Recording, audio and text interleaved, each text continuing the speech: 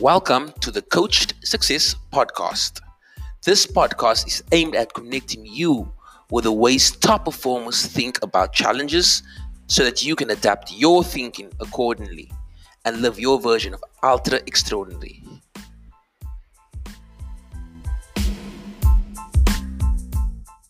So today on the call we have Chad Dixon. Chad, how are you doing, sir?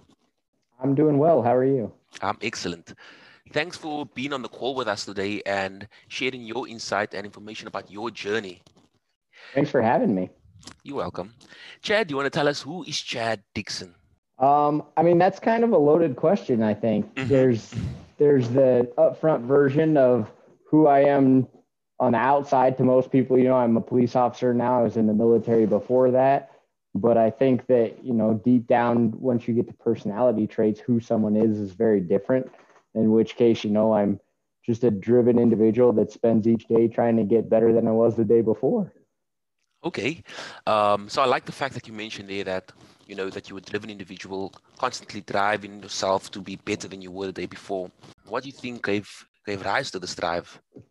That's a great question. I think, I've always been motivated to do better than I did the day before, things like that. Growing up, being a kid, it was always competitions with friends that kind of started it, because you always want to push yourself harder than the other people. And I think now it comes from reading books and seeing people around me and just trying to be the best version of me I can be. Awesome. And like you said, initially it started out just as the playful competition with your peers. But now it's more intentional, where you take an intentional stance on it, where you're reading and realizing that, there is always more that I can do, that I can give. Okay, so that's really powerful. And then, Chad, do you want to tell us a bit about... Absolutely. I know you said that obviously you are a policeman and you were in the military previously. Do you want to tell us firstly what it is like being a policeman in the US right now? Especially, I know last year there was a lot of defund the police and things like that going around. Do you want to tell us a bit about how it was for you personally being a police officer during this time? Yeah. So the community I come from, we have actually 4 military bases around here, and it's a very, very supportive community of law enforcement.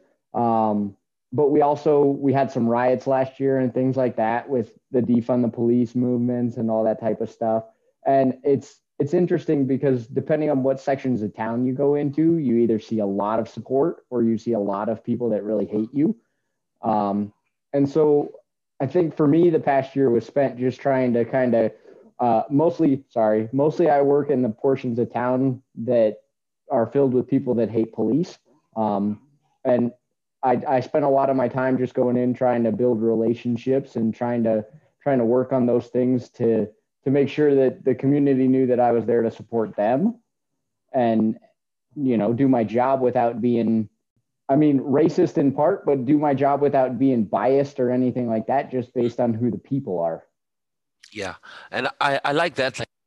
That take that you just gave right now, the fact that, the areas that you do work in is obviously hotspots where people don't really appreciate or like the police, but that you can't allow that perception to obviously cloud your judgment and your approach to the civilians, because ultimately you are there to serve and protect. So I love the fact that you say that, I'm still going in there to do my job, and that is by building relationships at our start. How do you think you manage to dissociate yourself from, whether it is the negative remarks people make or people not liking you? Because especially as a police officer, you're putting your life on the line, going out into these communities to obviously help them. And for a normal individual, it can be very difficult, where it's something that you go in out of your way, risking your life, and people are out there maybe saying we dislike you or maybe wanting to even hurt you.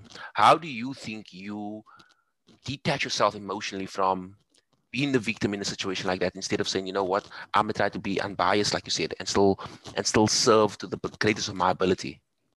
I honestly don't think you do detach yourself. I think that you take that idea and that concept and you look at it and go, you're allowed to think the way that you think, but I want to be able to act in the way that I act that creates that change in your mindset, right? If I have the intention of going out there and knowing and keeping that in my mind that you may be biased or that you may be or you may be hurt or you may be anything that you've come up with based on your past interactions with police officers. And I take that all into account, and then I move into that mind space with you, and I go, look, I'm going to be that difference. I'm going to be that change. I'm going to be that different human that changes your mind instead of you changing mine. I think that's an important role to go out with. You talk about, the neighborhood. Recently I was listening to something and it kind of struck this chord with me where, a lot of people in those neighborhoods, they don't want to be crime ridden either, but they're also fearful of what happens when they call the police based on the stigma and everything else. So you just got to get into those neighborhoods and show them, look, I'm here. It's still my job to help you. It's still my job to protect you. It's still my job to enforce the law equally and without bias. And doing that, I'm going to come here and I'm going to set that example for you. And I'm going to be that guy that changes your mind. I like that. I like the fact that you said, you out there to set an example. And it doesn't matter if like their perception is tainted by past experiences, but you can still be the one to show them that, not everybody's like this. And that could be the spark that's needed to show people that, okay, maybe I've been judging everybody by the actions of one or few. Okay, so I really like that approach that you have.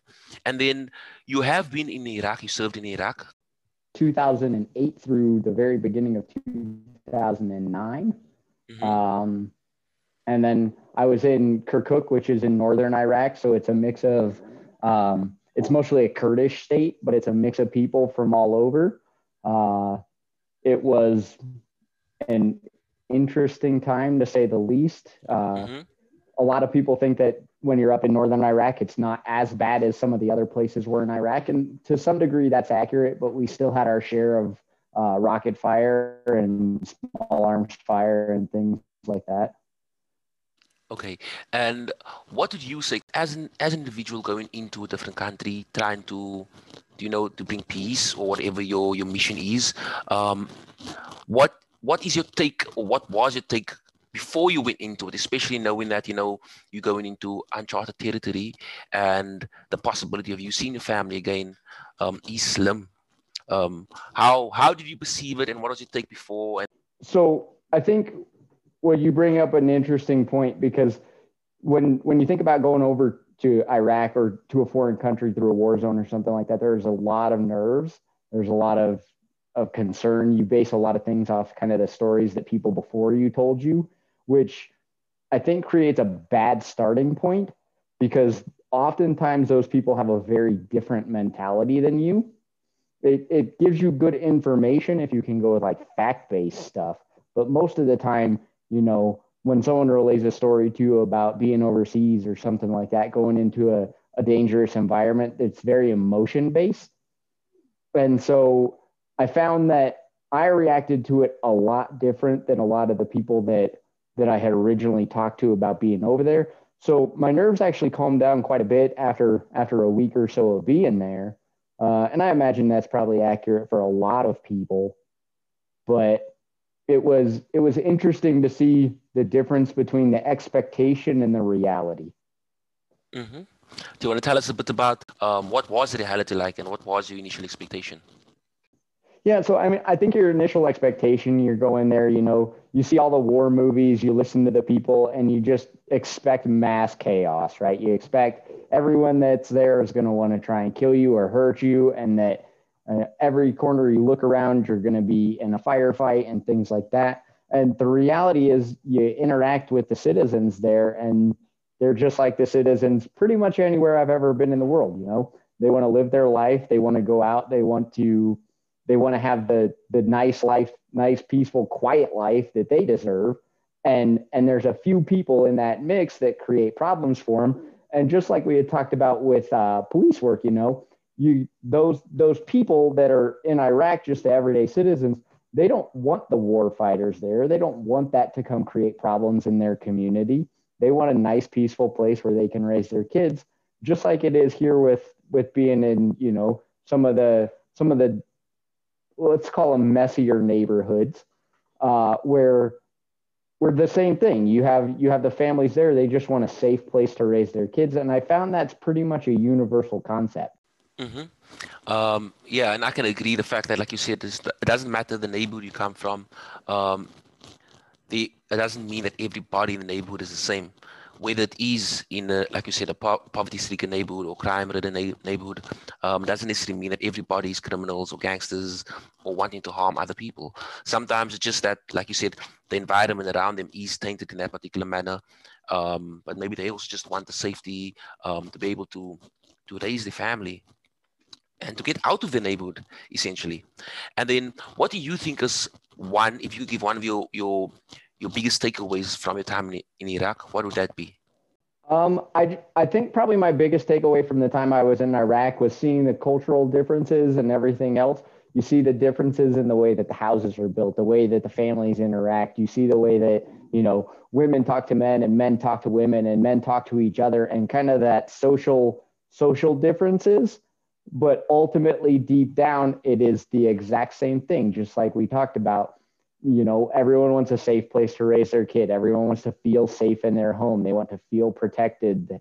It's this universal truth, no matter where you go in the world. I think that deep down you have essentially that Maslow's hierarchy of needs, where you want that safe home, you want safety, you want shelter, you want food, you want water, you want all those things.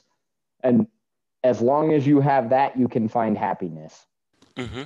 Yeah, I like that. I like the fact that that essentially a lot of our everyday life is based around Maslow's hierarchy of needs, and even if we can exchange many of the things like on there, but if we can look at what is at the core, like whether it is our safety needs, our physical needs, um, our needs to eat and things like that, these are at the core. And when people are not satisfied, when those needs are not satisfied, not having enough food, people will go through like extreme lengths trying to get food, whether it is robbing somebody or even in safety. So all these things we need to understand that sometimes it's just that the needs are not being satisfied, the lower needs. And then Chad, tell me, what do you think, or how do you think being in the military and spending the time in Iraq, how do you think it has contributed to your perception and your take on life right now?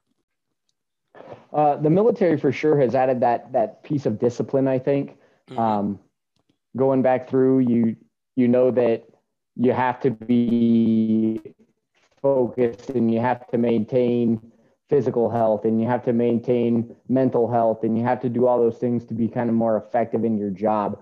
And it's one of those that as I continue to move on in my career and on in my life and things like that, the core concepts of the military have paid off tremendously for me, having Mm-hmm. having that physical discipline, having that mental discipline, but at the same time living through the concepts of the military, having integrity and being honorable and standing up for truth, justice, those things that are quote unquote right in the world. I think that's made a huge impact on me. And it has allowed me to progress both in the career field that I have now, but also in my personal life, because it causes you to like reflect on your relationships. It causes you to reflect on. I know it's paid off huge trying to raise my kid. Just it used to be I had a whole lot of that military discipline mentality with him, but the more I understand what that discipline truly means, the more accepting of him I've become, and the more open with him I've become. Just understanding that discipline is needed for any pursuit, to get something that you don't have. And then even understanding that, like you said, you don't have to instill the military concepts into your son, but understanding that what it does to teach him the importance of discipline. It's not necessarily saying you need to be disciplined in this particular way, but just understanding for him to gain a better understanding of discipline. And that is the powerful part of it. It's not simply just following the mechanics, but understanding what the principles truly stand for. And like you even said there, setting your values, allowing you to say, okay, what are my values? What are the things that I consider really important in life and for my life? Whether it is peace, whether it is justice, these things are really important and powerful. And then, I know you said you love reading, you love David Goggins, and that I saw you done his challenge recently. Do you want to tell us a bit about the challenge that you did recently? Yeah, I mean that plays in tremendously to what we were just talking about with discipline. He just had his 4x4x48 challenge. So what that was I ran 4 miles every 4 hours for 48 hours. To keep in line with what he was doing, I started at 9 p.m. local.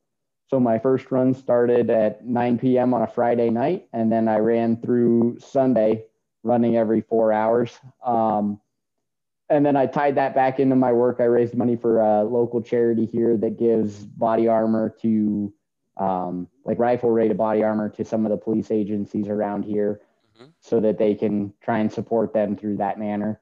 And I mean, ultimately, going back to what we had already touched on, that took a ton of discipline. It took a ton of inner strength and kind of that knowledge that you get from doing those things, like we talked about from when you're growing up. You know, it starts as a competition with your friends, and then the older you get, you realize it's just a competition with yourself. And so it was just by the end of those 48 hours, it was really just, can I be the one to keep going? Can I be the one to push myself a little further? It was a very interesting time, and I learned quite a bit about myself. Mm-hmm. And I like the fact that you said, it's challenging yourself, but it's during the moments when you're challenging yourself that you actually learn more about yourself. You learn more about your inner voice, your inner critic, and you learn how to actually turn that off to keep pushing through to what you really want. So that is the real importance of challenging yourself, being intentional and saying, you know what, whether it is David Goggins challenge or whether it is doing something like climbing a mountain or something that it exceeds your current ability. I wouldn't say dramatically, but at least a little bit. It needs to stretch it, and that is when you really come face to face with who you are and with how hard you are willing to go. Because in life, things are not always going to be easy, but setting the standard in those particular challenges allows you to always pull back on that. Like as David Goggins mentions about the cookie jar. So it's always been able to, you have that level of self-belief or self-efficacy because you've already did something. And that is the power that can drive you forward in life's hardships or life's challenges that are going to come that you have no control over. But now you know that when the inner critic comes on, you can say, you know what, this is something that I need to do, and I'm going to do it in spite of maybe it being really difficult. So that's really powerful, the intentional challenge. And then Chad, where can people find you online? I have an Instagram account. It's under CA Dixon, and that's really all I've got right now. I don't have a whole lot of online presence. Okay. And Chad, as a concluding question, do you want to tell us what do you think, seeing that we spoke about challenges right now and how challenges basically recreates a story with ourselves, okay, and what we're capable of doing, what do you think what was one of the toughest things that you have had to go through or do in your life that you think greatly benefited you and still benefits you today? To give you a little more background, I've been through two different basic trainings. I went through once as enlisted and once as an officer. And I think going through both of those along with the police academy has created a lot of that grit. When you go through your first basic training, it's like an experience you'll never have anywhere else in your life. It really forces you to focus on who you are and who you want to become. It changes the way you think about yourself quite a bit. And the irony is, when you go through a second one, you would think it would be the same and just as easy, but I found that they changed just enough things that it causes you to stay on your toes again. And again, it pushes you almost in a different way, because having been through it once, it became more my job the second time around to kind of support the people around me. Whereas the first time it was all about my personal struggles, the second time it became about other people. And then on that third one, when I went in through the law enforcement academy, it was really then about the broader people around me, right? Because at first it was about me, then it was about those close to me. And then in the law enforcement academy, I realized that it was going to be about my community and all those people around me. And so it was an inner revelation, I guess, knowing that each stage I grew a little more. Hmm. That's amazing. That's really amazing. Chad, I would like to thank you for taking the time out of your day to chat to us and basically tell us about your experience. Thank you, Thank you. A. Thank you, A.